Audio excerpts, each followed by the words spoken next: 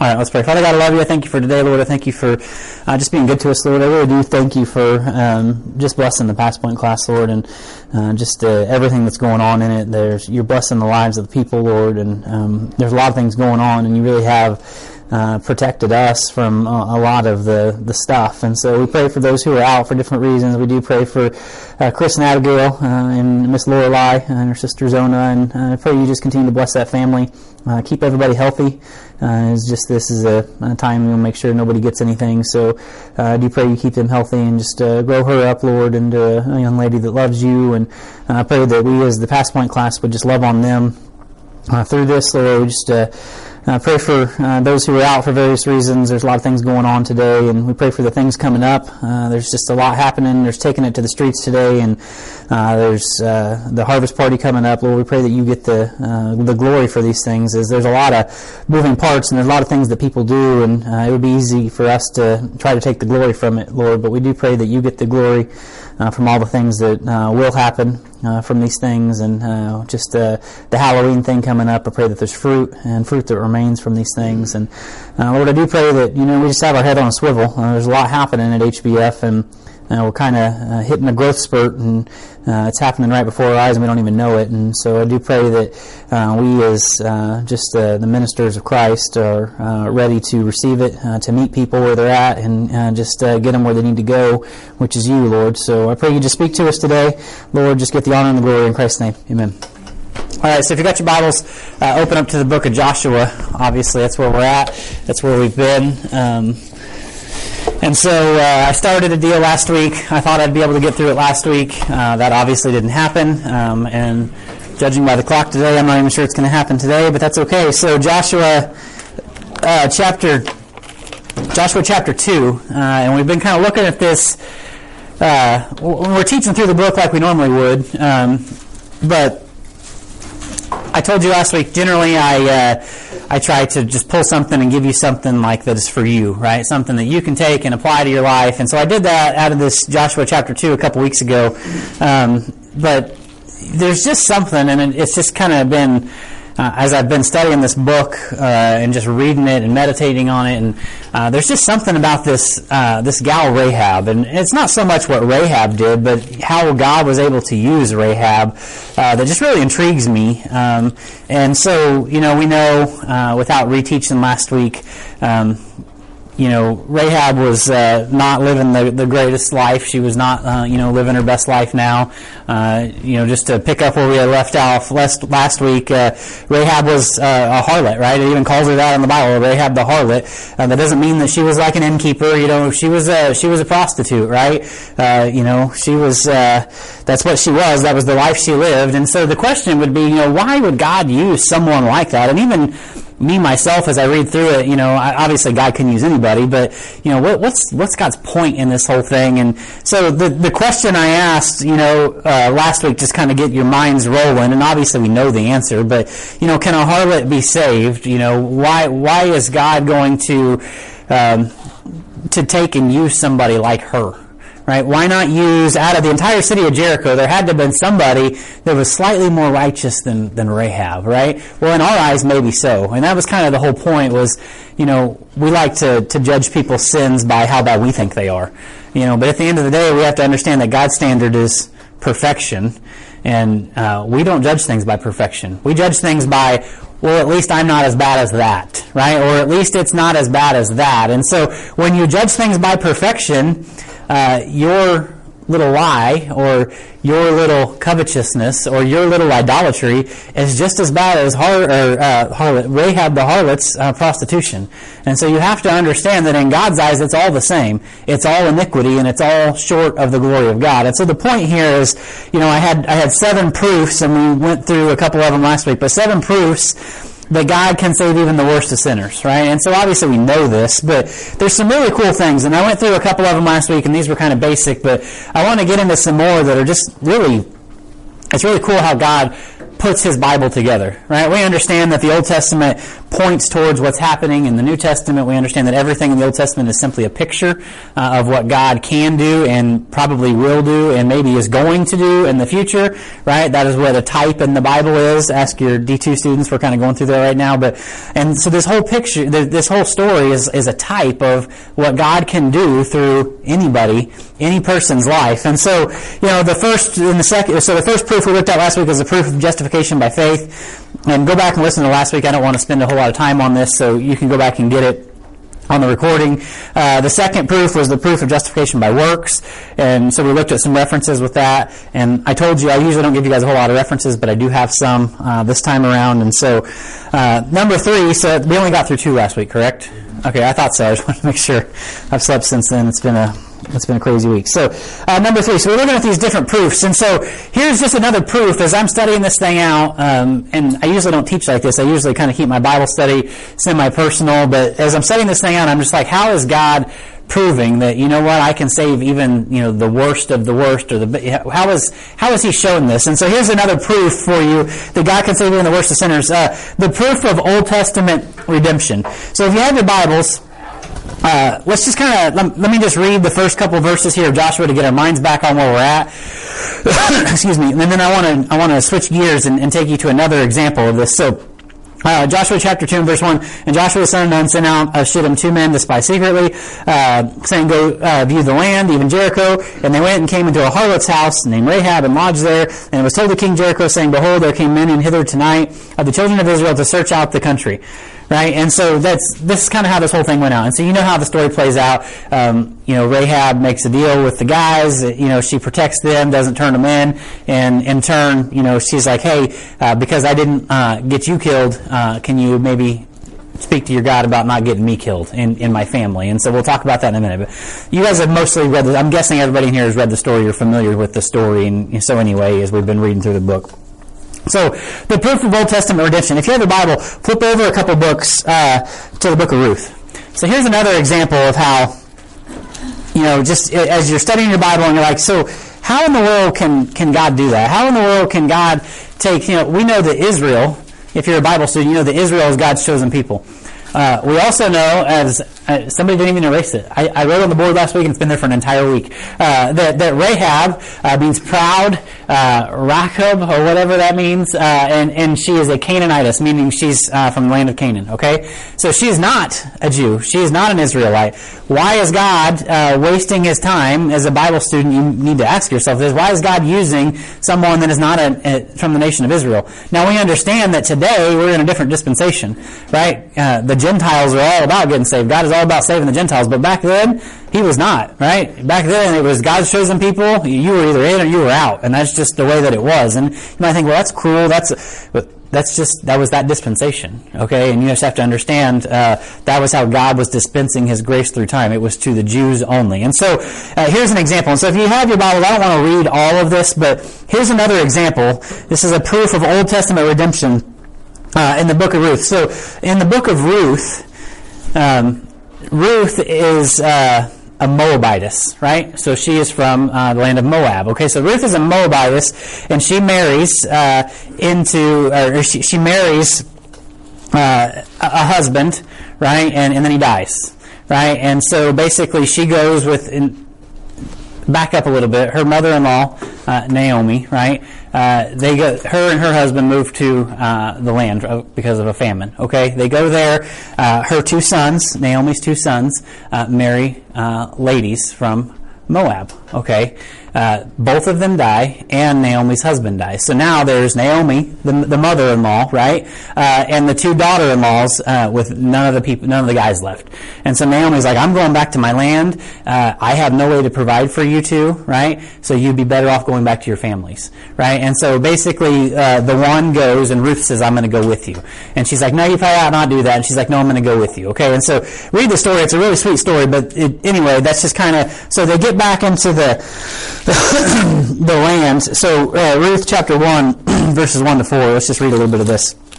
It says, now it came to pass in the days when the judges ruled that there was a famine in the land, and a certain man of Bethlehem, Judah, went to sojourn to the country of Moab, he and his wife and his 2 sons. And the name of the man was Elimelech, and the name of the wife was Naomi, and the name of the 2 sons were Mahlon and I don't know what that guy's name. Anyway, what? Chilion, okay. Chilion, Ephrathitis of Bethlehem, Judah, and they came into the country of Moab and continued there. And Elimelech, Naomi's husband died, and she was left and her 2 sons, and they took them wives of the women of Moab. The name of the one was Orpah, and the name of the other was Ruth, and they dwelled there about 10 years. And Mahlon and Chilion, if you ask Mitchell, died, also both of them, and the woman was left her 2 sons and her husband. Okay, so that's kind of what I already told you, but that's kind of what happened. Fast forward to chapter 4. Right? Fast forward to chapter 4. The whole book is really good, but I obviously can't teach the book of Ruth right now because that would take several weeks, and that's not what I'm doing. I'm trying to show you something about Rahab here. But so Naomi, Ruth goes back to the nation of Israel with Naomi, okay? And they're there, and basically Ruth is gleaning in the fields, right? She is basically trying her best just to provide her way. And without, kind of reading the entire chapter, I just want to hit some high points of how this thing goes. And so, let's just read in verse 4, or chapter 4. So, she's gleaning, Ruth is gleaning in the field. She ends up gleaning in the field of a guy named Boaz, okay? And she doesn't know anything about this guy, really, other than she's gleaning in the field of this guy named Boaz. And then Naomi finds out, and she's like, hey, you should, maybe stay there, because he is a near kinsman to us, meaning and he is kind of the family, right? Down the line, I don't know exactly how it would all play out, but anyway, the whole point here is, so chapter 4, then went Boaz to the gate.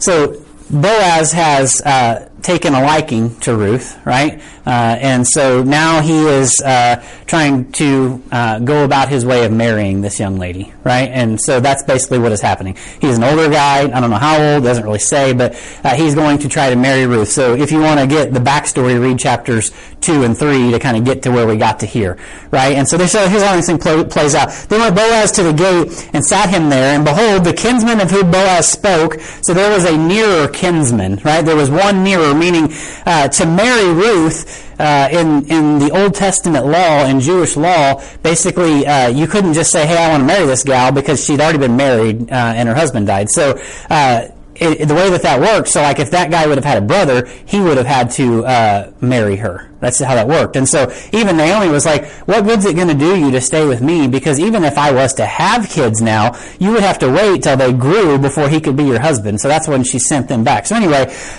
this is a nearer, so Boaz is like, I would like to marry this gal, but there's someone nearer, and I can't just marry her, because if I do, then that's like cutting in line. And this is like the best way for me to explain this. So anyway, so he goes to the gate, of whom he said, the guy comes along and he says, ho, such a one, turn aside, sit down here. And he turned aside and sat down. I love the way that this reads, just because it reads just like a story. He's like, ho, such a one, stop your little horse and chariot, we need to talk. And he took 10 men of the elders, because this is what they had to do, there had to be a witness, the 10 men of the elders of the city, and said, sit ye down here. And they sat down, and he said unto the kinsman, Naomi, that has come out of the country of Moab, selleth a parcel of land, which was our brother Elimelech's, and I thought to advertise thee, saying, buy it before the inhabitants and before the elders of my people. If thou wilt redeem it. But if thou wilt not redeem it, then tell me that I may know, for there is none to redeem it beside thee, and I am after thee.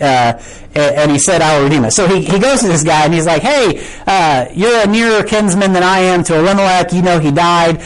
He had this land, so basically if you want to take his land, you can go ahead and buy it, but if you're not going to, I am. And the guy's like, okay, yeah, I will. Well, what he left out was the next part. He's like, yeah, if there's land, I'll buy it, right? But then he's like, okay, yeah, I'll buy it. But then in verse 5, then Boaz said, what day thou buyest the field of the hand of Naomi, thou buyest it also of Ruth the Moabitess, the wife of the dead, to raise up the name of the dead upon his inheritance. He's like, oh, by the way, if you're going to buy the land, you've also got to marry the guy's wife too, right? And he's like, whoa, hang on a minute. I didn't really want to sign up for that right now, right? I got enough things going on at home, and right. I mean, I wasn't there, but basically, you can't have one without the other. And so, if you're going to take up the inheritance, you have to take all of it, right? And so that's what comes with it.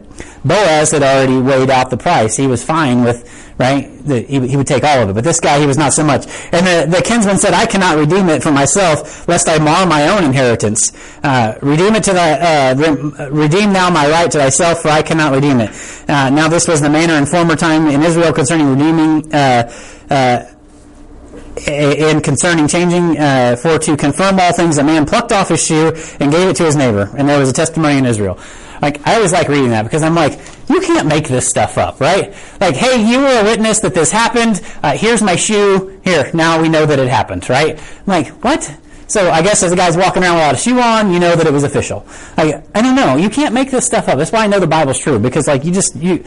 You can't make this up. So anyway, so Boaz basically says, hey, I want to redeem it. And so here's what happens. Without reading the rest of the thing, Boaz basically redeems Ruth. Now, the picture here, again, this is all about a picture. It's the Old Testament pointing to the New Testament. There's a lot of pictures in the book of Ruth, but the picture here is Boaz is of the nation of Israel. Boaz is a type of Christ, right?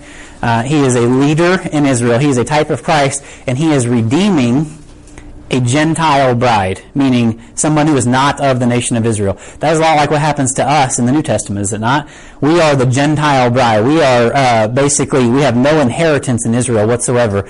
But yet the king, Boaz, is willing to come and redeem us, pay the price that it takes to redeem us and to save us. She had no part in Israel. She was a she was a Moabitess, and he basically takes her and he redeems her up, right? It's no different. If God can save Ruth, a Moabitess, right? If you know anything about your Bible study, the people of Moab, I know we're not supposed to compare ourselves with ourselves, but they're a little farther off than even the people of Canaan, right? As far as not on God's side, right? God can redeem a Moabitess woman, then why can't he redeem a Canaanitess woman, right? There's proof right there. It's a story just a couple books over of the same type of thing. If God can save her, why can't he save Rahab? Right? And it's just a proof. It's just a proof versus I'm reading this thing. I'm like, that's a proof right there. If God can do it here, why can't he do it here? Right? God is going to do that. And it's just really cool as you see this story of how God can redeem Ruth. He can redeem Rahab out of everything that she's in. Right? No different than, well, we'll get to that here in a little bit. So that's your third proof. That's a proof of Old Testament redemption. Now, here's your fourth proof. There's proof of the same kind of thing in the New Testament, right? Proof of New Testament redemption. Number 4, proof of New Testament redemption. So we're talking about Rahab being the harlot, right? Being the prostitute, the neighborhood prostitute, right? And how that whole thing plays out. Flip over to John chapter 4. Flip over to John chapter 4, a very similar type story. Obviously, it's not the exact same thing. A very similar story. So there's proof in the Old Testament that God can do this. He's done it before. There's also proof in the New Testament that God can do this. He's done it before. Right? You have to compare the Bible with the Bible to make the Bible come to life. Right? It's one thing to say, oh yeah, God saved Rahab because she didn't turn the spies in. Well, God's trying to show you something. Why did he use Rahab? Do you think he needed to? You don't think God could have just went in and been like, hey Joshua, go put your finger on the wall and it's going to fall over. I mean, that's just about as unlikely as shout really loud and it's going to fall over. Right? But instead, he throws this whole thing in there about how he's saving this prostitute woman out of the whole thing. It doesn't even fit. The story, it has no point in the story other than God, through the fact that he's showing the obedience of Joshua and conquest of the land, he's throwing something in there for you to see, right? You're in your Old Testament, he's throwing something in there for you to see. What's he trying to show you? That it doesn't matter how bad you are, how far away from God you are, that if you understand who he is and you call on his name, man, he can change your life. Like, even in a story way back in Joshua, he's trying to show you that. It doesn't matter how bad you are. John chapter 4, here's a proof of New Testament redemption. John chapter 4. When therefore, verse 1, when therefore the Lord knew how the Pharisees had heard that Jesus had made and baptized more disciples than John, though Jesus himself baptized not, but his disciples, he left Judea and departed again into Galilee. Verse 4, and he must needs, why must he need? Well, because God knows more than we do. That's why. You don't have to ask why. It just says that he did. He must needs, meaning it was a point he had to go. He must needs go through Samaria. Again, the same way that the Canaanites were not super hip with the Jews, the same way that the Moabites back in the book of Ruth were not super hip with the Jews, the nation of Israel. The Samaritans, they were like, in history, the Samaritans were like half-breeds to the Jews. Like, they were looked down on. In today's world, that would not fly. All right, we know that. But at the time, they were like looked down on. They were lesser. And so the fact that Jesus was like, we need to go to Samaria. We got to go through Samaria. The disciples were like, what? Why? Right? Those are lesser people than us. So anyway, he must needs go through Samaria. Then cometh he to a city of Samaritan, which is called Sychar, near the parcel of land, parcel of ground that Jacob gave his son Joseph. Now Jacob's well was there. Jesus, therefore, being wearied with his journey, really just another really cool thought as you're reading through this. Jesus was wearied with his journey. Shows his human side, right? He was tired. He bore the same infirmities that we do, right? You're tired after a long day's work. It says he was wearied. He could have been like, Jesus just showed up. He wasn't tired, but he was all God, but at the same time he was all man. He was wearied with his journey, sat thus on the well, and it was about the 6th hour, meaning noon. Okay, there cometh a woman of Samaria to draw water. Jesus saith unto her, give me to drink.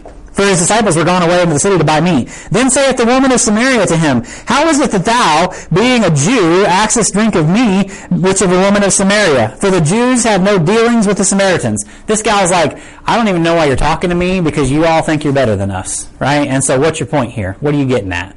Right? She's not mincing words, right? She knows what's going on. What's the point here? What are you trying to get at?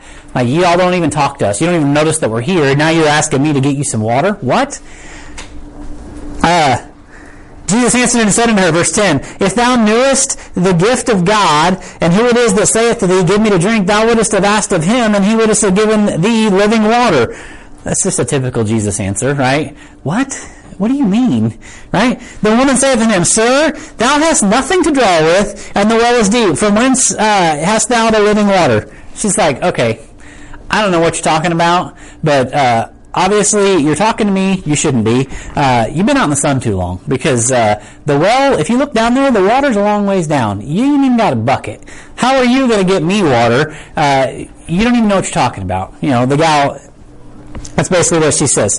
The woman saith unto him, verse 12, art thou greater than our father Jacob, which gave us the well, and drank thereof himself, and his children, and his cattle? Jesus answered and said unto her, whosoever drinketh of this water shall thirst again, meaning out of the well. But whosoever drinketh of the water that I shall give him shall never thirst, but the water that I shall give him shall be in him a well of water springing into everlasting life. Now she's like, I really don't understand what you're talking about. The woman said unto him, Sir, give me this water that I thirst not, neither come hither to draw. So, not only is she intrigued with this water that doesn't make me thirsty again, but she's more concerned with, I don't have to work anymore. I don't have to come and draw water anymore. I do this lots of times every day, right? You're telling me that I can get some water where I don't have to come back, right? Compare this to the story of Rahab, right?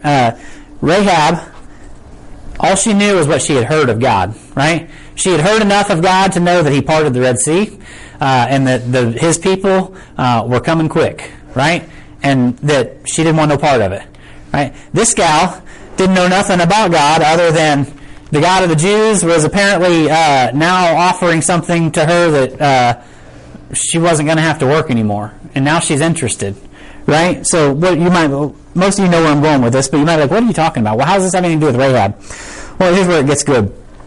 Jesus saith unto her, so she's like, hey, give me the water that I don't get thirsty anymore, and I don't have to come and draw anymore. And so Jesus, being Jesus, he knows all things. He's just really quick and to the point. He saith unto her, go call thy husband and come hither. Right? Go get your husband, come back, and I'll tell you how you can have it. Well, now she's got to come up with an answer. The woman answered and said, I have no husband. Like, she doesn't know him. He doesn't know her. She's like, I don't have a husband. totally lost my spot. I have no husband. Jesus saith unto her, Thou hast well said, I have no husband. For thou hast had 5 husbands, and he whom thou now hast is not thy husband. And thou hast said us truly. He's like, hey, go get your husband, come back, we'll talk about this living water. She's like, well, I don't have a husband. And Jesus says, well, that's about the most true thing you've told me so far, because you're right. The guy that you're sleeping with now, he's not your husband. None of the 5 that you've had before him. Right? And so now all of a sudden he said, I see your sin, and I'm going to put you on the spot with it. Right? Your sin, like, there's no more hiding it. Here it is. What are you going to do about it? Right?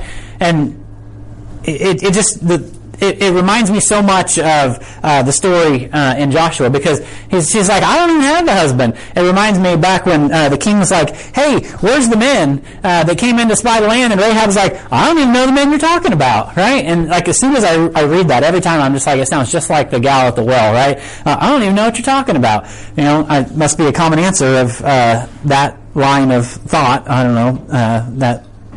Anyway. The woman saith unto him, Sir, I perceive that thou art a prophet. Like, what are you going to say at that point, right? No, I'm not. No, I don't have had 5 husbands, right? At this point, she's just like, I don't even know this guy, and he basically called it exactly what it is. Sir, I perceive that thou art a prophet, right? I mean, what else are you going to do? Somebody comes and they basically call you out on your sin. That's the best answer you could give, right? I perceive that thou art a prophet. I mean, what's you going to say? I perceive that thou art a prophet. Our fathers worshipped in this mountain. So now she's like, okay, you're religious. Let's talk about that for a minute. I perceive our fathers worshipped in the mountain, and you say that in Jerusalem is a place where men ought to worship. And Jesus saith unto her, stop talking about religion, right? I don't have time for this religion stuff, right? Because that's what happens. You try to share your faith with somebody, and they're like, oh, it's a religion talk. Let's talk about religion. The best thing you can do is stop talking about religion, okay? Jesus saith unto her, woman, believe me, the hour cometh when ye shall neither in this mountain nor in Jerusalem worship the Father. You worship ye know not what. We know what to worship, for salvation is the Jews. But the hour cometh, and now is, when the true worshippers shall worship the Father in spirit and truth, and the Father seeketh such to worship him. God is a spirit, and they that worship him must worship him in spirit and truth. The woman said to him, I know that the Messiah cometh, which is called Christ. When he come, he will tell us such things. She's heard enough to know a little bit about it. Jesus saith unto her, I that speak unto thee am he. I am God. That's basically what he just said. I'm trying to shorten this up a little bit. So basically the disciples come rolling back in, and they're like, what are you doing talking to this gal? Right? So they part ways. She goes back to town, right? At this point, you don't know what happened, right? You just know that he basically called her out on her sin, and he said, I'm God. What are you going to do about it? Right? This is a point of decision. It's no different than in your life. When you get brought to a point in life where here's your sin in front of you, and God says, I'm God, what are you going to do about it? Right? Are you going to stay here, or are you going to follow? What are you going to do? The disciples come back, and they're like, what are you doing talking to her? And Jesus gives this really cool picture, which has nothing to do with what we're talking about right now, of why are you worried about what I'm going to eat? The fields are white unto harvest. And you might be like, what are they talking about?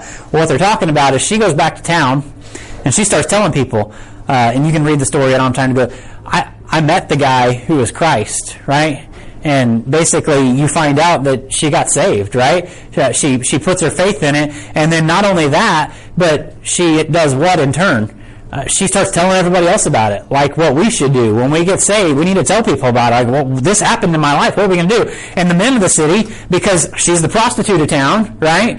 Maybe she's not the prostitute, but she's had 5 different husbands and she's sleeping with somebody else. I mean, at some point you put 2 and 2 together and they kind of go together. They're like, I don't believe you, right? It says some of the men believed her, and then some of the men went and talked to him themselves, and then they believed. Well, guess what? At the end of the day, I don't care if I tell somebody about Jesus and they don't believe because of me, but then they go find out for themselves. Because that's still fruit to my account. That's still fruit to the Samaritan woman's account, because she told them where he was at. Go find him then. If you don't believe me, go find him. God can save, in the New Testament, a woman who is just like Rahab, who has no dealings with the Jews, and he's just like, hey, I can change your life. right? And we look at it and we're like, why is God using this harlot out of the book of Joshua? Because he can, right? Because he's showing you that it doesn't matter how jacked up your life is today, and we're going to get into that next week because obviously we're not getting done today, right? He's trying to show you that it doesn't matter how messed up your life is, like how bad, how far off you think you are, and you're reading this thing in Joshua and you're like, okay, well this says, this harlot in Joshua has nothing to do with me today. Like, it has everything to do with you today. He's shown you, like, I can do it in the Old Testament, I can do it in the New Testament, why can't I do it in your life, right? And like, I'm just guessing, like, I'm hoping that none of you are, like, living the life of the prostitute right now, right? And so, in the world that we live in American Christianity, y'all are thinking, well, at least I'm not that bad. So if you're not that bad, and God is willing to save that bad, that's good news for you, right? That's good news for the people that you work with. That's good news for the people that you're going to see at the harvest party next weekend.